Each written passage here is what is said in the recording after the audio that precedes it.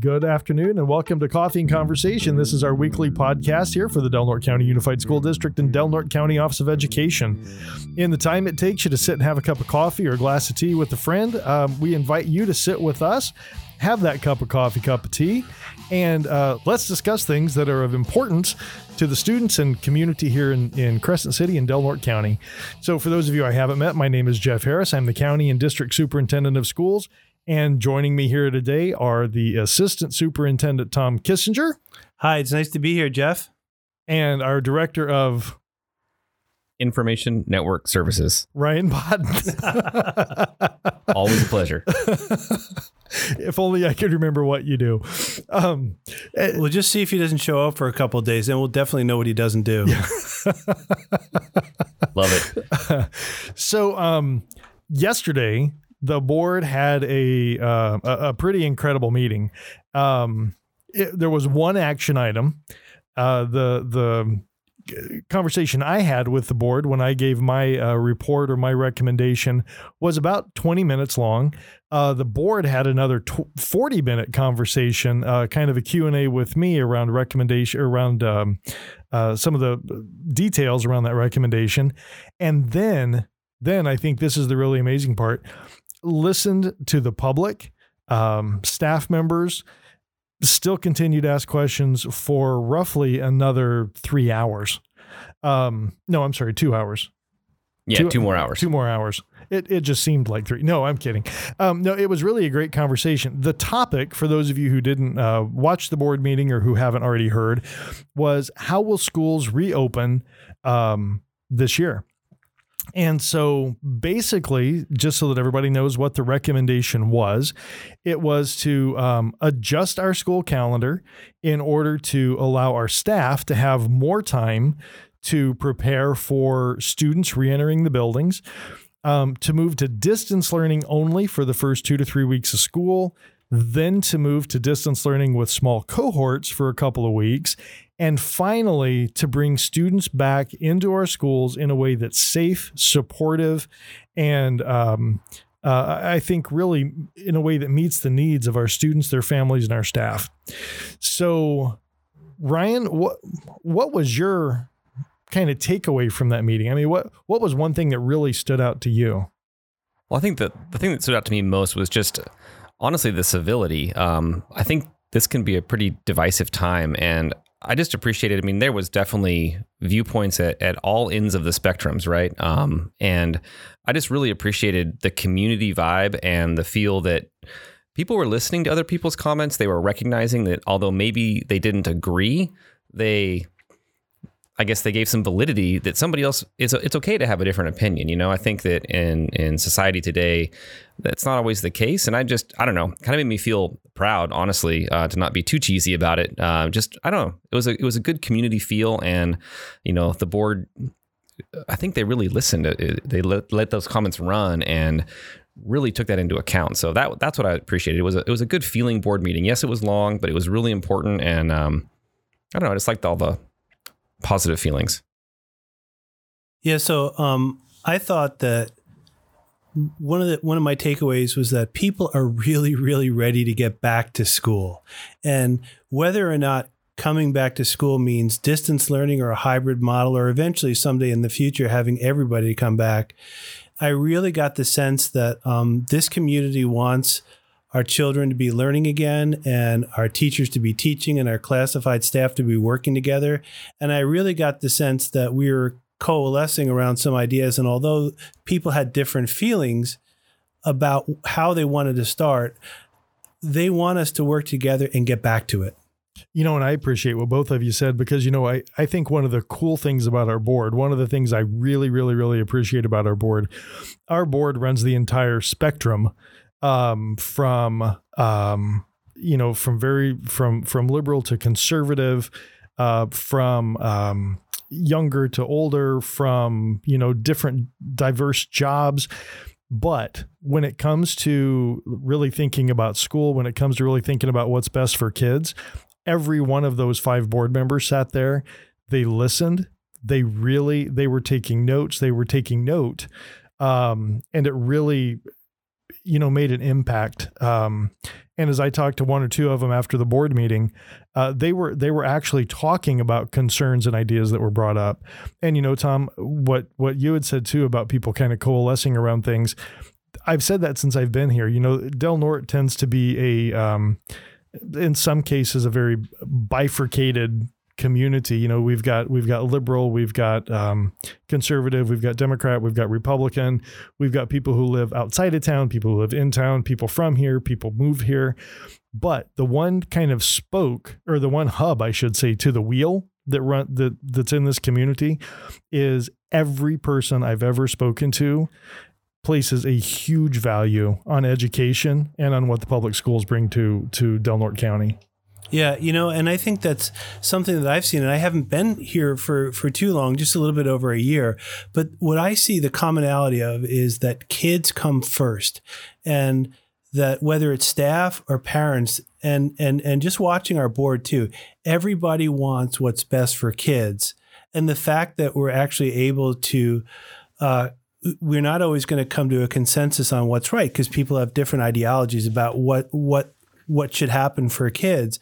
But to see staff and the board and the community kind of come around to working together, it's really a wonderful thing, and doesn't happen everywhere. Yeah, and I think the board, I mean, they said it straight up. They recognize that, you know, the decisions made are going to make people upset. There's not going to please everybody. But again, because everybody's recognizing kids come first, the decision can still move forward. Right. Well, so let's talk about kind of what that final decision was. So we've been talking for a couple of months about phase 1, phase 2, phase 3, phase 4, all those kind of things. You know, we've said since the very beginning, we can't change what the governor or what the California Department of Public Health has said are our parameters. We can do things within those parameters. We can go up to those parameters, but we can't do more than we're allowed to do by the state. So basically at this point, as far as the state's concerned, our county is in a stage 3 on the resiliency roadmap. We are open to lower risk and higher risk businesses, and we are open to obviously essential services. The one place we haven't gotten to is a full lifting of the stay-at-home order, which would allow us to bring every child back to school every day. So at this point, we're limited to cohorts of kids at the most.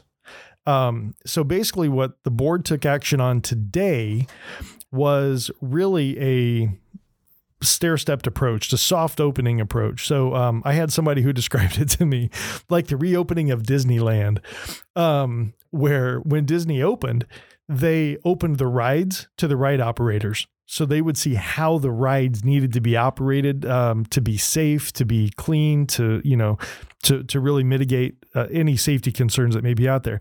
Then they opened the rides up to employees of that land, of Fantasyland or whatever it was.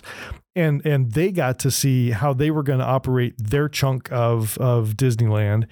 And then ultimately they opened it up to season pass holders, because those are the people who love it so much that they're buying season passes, but they're going to tell you what they think. And then ultimately they opened it up to the public. And that's kind of what we're looking at, is we're looking at a distance learning reopening, then moving into distance learning with small cohorts of students, then moving into this blended learning. And one of the things I just want to make clear is that, as you talked about the guidance we get from the Department of Public Health and from the governor's office, is that we may have to fluidly go in and out of these things, and we can only move from one to the other if it's safe to do so.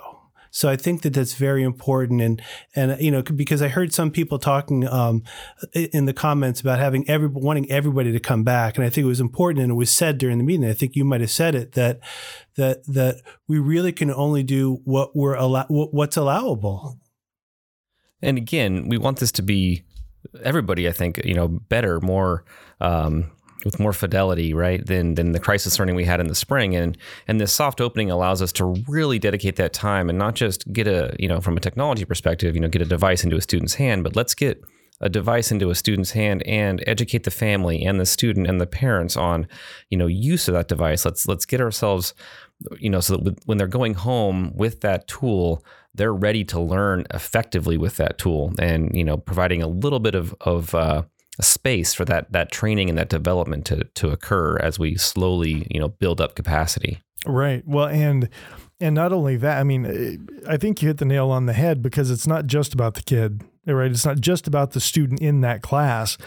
It's also about the family at home, whether that family is mom, dad, grandma, grandpa, aunt, uncle, foster family, or just a caregiver, So I think there has to be a lot of family support, a lot of family focus that goes into what we're going to be doing this year as well, because it doesn't matter whether we're in phase 1, phase 2, or phase 3.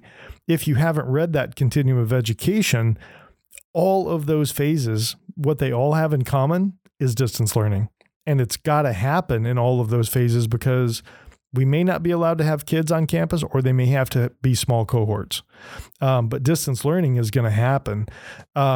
Even if we go into a phase 4, we're still going to have families that are choosing distance learning. So I think that's something that we're going to see throughout this year. So really supporting our families in those processes are key.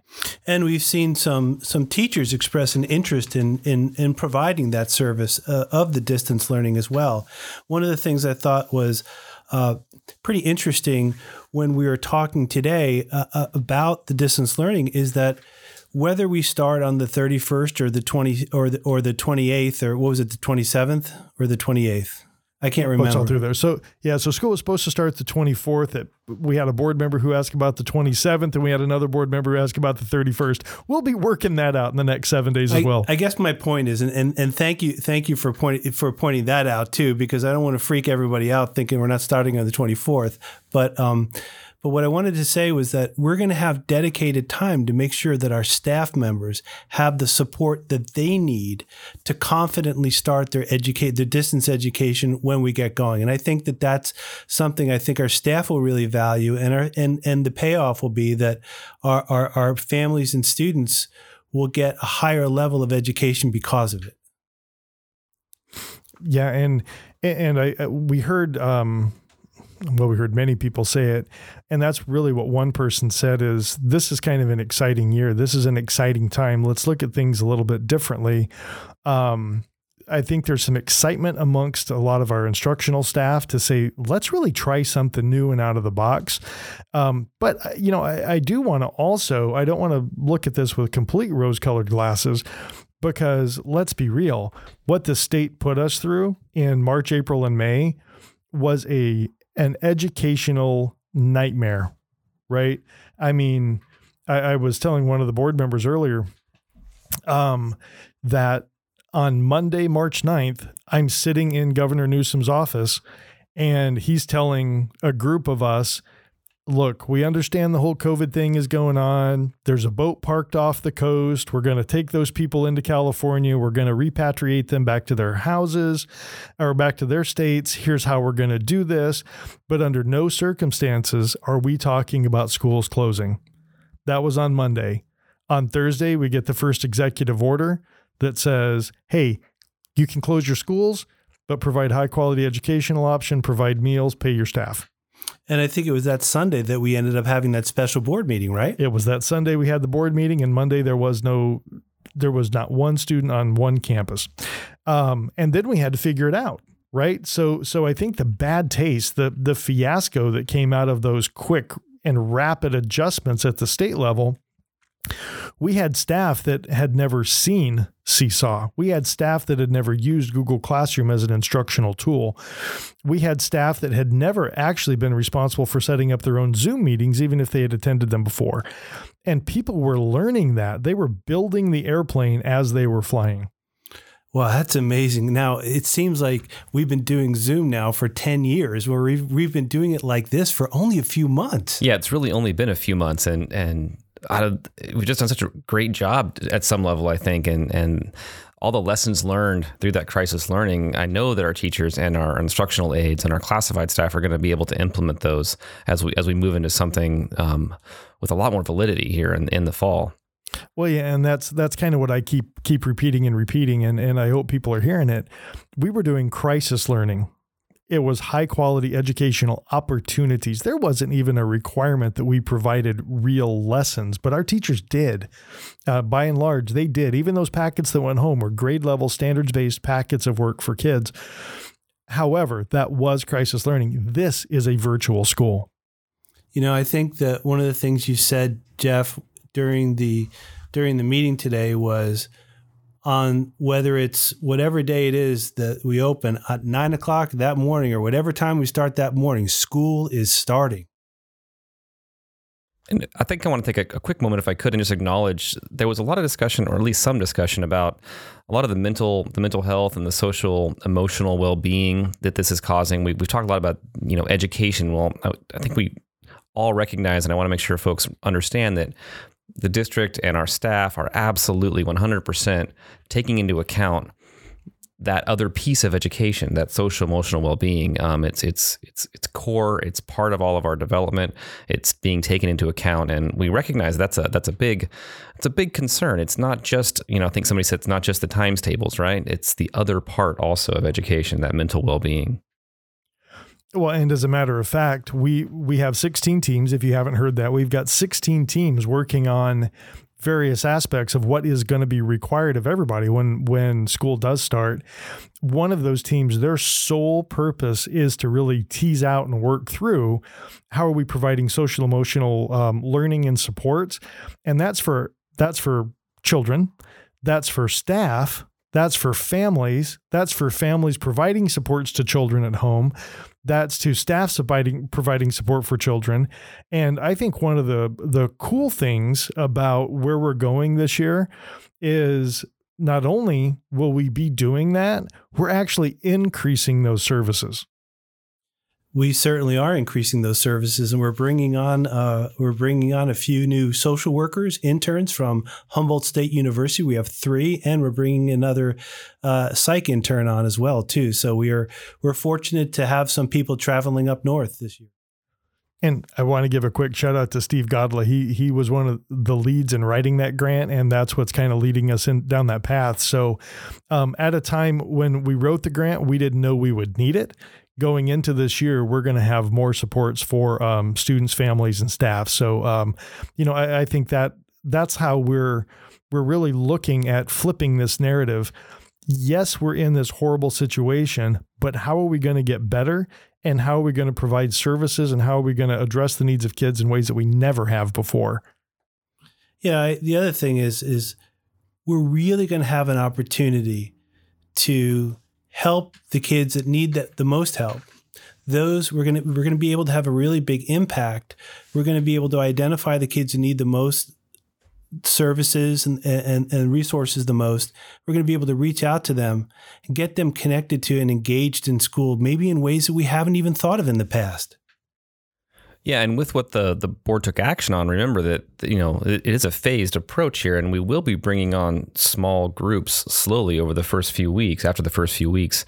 And those aren't just maybe the special ed population. Those are other subgroups of students that may need additional resources, whether that maybe a CTE course or something else. So that's important to recognize that we are going to be bringing in small groups to provide that in-person instruction, obviously with safety in mind as we roll in.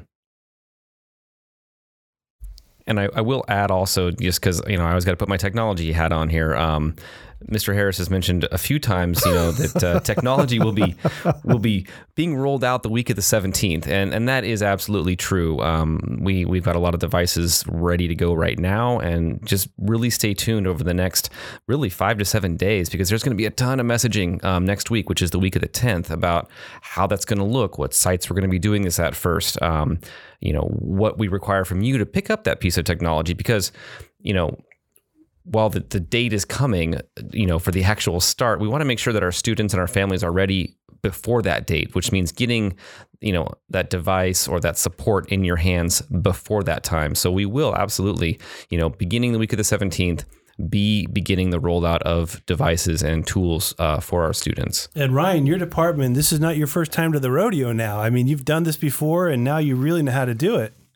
We're going to do it better. I assure you. That was crisis deployment. That was crisis deployment. Absolutely. Did devices get out in the spring? Yes, absolutely. Devices got out. We're going to do a better job. And it's that support piece along with the device. We recognize it's more than just handing you a Chromebook or an iPad and saying, use it. It's making sure those other supports are there. Well, and you hit on a really important thing that I think we'll kind of close today with, and that is we want to make sure that families get support as early as possible, and that we're giving families opportunities for training, opportunities for engagement as early as possible, because when we start talking about going back on distance learning, remember, our students aren't going to have an opportunity to take a computer, sit in a class in front of a teacher, and be shown how to access that computer. That is going to become the responsibility of their home, of their family, to say, here's how you do this. And so getting information out to families, getting videos posted so that families can watch those and learn how to do that, getting screencasts done to show you how to access different software, different programs, letting you know what resources, so we've been talking about social emotional resources. We're also looking at having tutoring resources and family learning resources, about having tech support available at night and on weekends. There's a whole host of things that are out there that we want to make sure that families have access to, that we need to get out before that first real day of school, simply because, like I've said before, and I'll continue to say it, last year, families did not ask to be homeschool teachers. They were put in that position overnight. This year, families, I think we've kind of expressed over the past few months, families are probably going to be in that boat, and now they are. And so really our families are now our partners in education. We've talked about how do we bring more engagement and more families into the educational process. I don't think families could be any more a part of the process or any closer partners than they're going to be this school year. So, gentlemen, moving ahead. What's kind of your biggest hope moving into this year? And these will just be final thoughts. So I'll start. I guess my biggest hope is that we can offer a high quality curriculum to all of our kids in as seamless a way as possible. Everybody works together, and that we really put together something that we're proud of. And I'm going to cheat and do two. We've always known that we have connectivity, gaps, and this is a great opportunity to meet those gaps. We're going to know, and we're going to get that sorted out this year. Our students are that's going to be addressed. And I think my second one is just the hope that we all remain, as safe as we possibly can. We really, again, we're going to do this together as a team, and got to keep that in mind. So I just want to invite you all to join us next week. We're going to do another Wednesday webinar that we're going to focus on just taking questions. I think that's one of the best things we can do at this point. That gives us a lot of great information, but it also helps us disseminate information that we do have that people may not be aware of, or that we haven't done a good job of pushing out. I also want to make sure that everyone knows that we are also, if you have a student who is a special education student, we're also having a town hall next week, right, Tom? Yeah, it's going to be Tuesday morning at 10 a.m. and at 6 p.m. So we'd invite you to join those. But like Ryan said, he was talking a longer term hope. On the short term, we hope everybody is safe, has a great weekend, has a chance to enjoy some of this great Del Norte summer weather. And we'll see you next week. All right. Thank you. Thank you.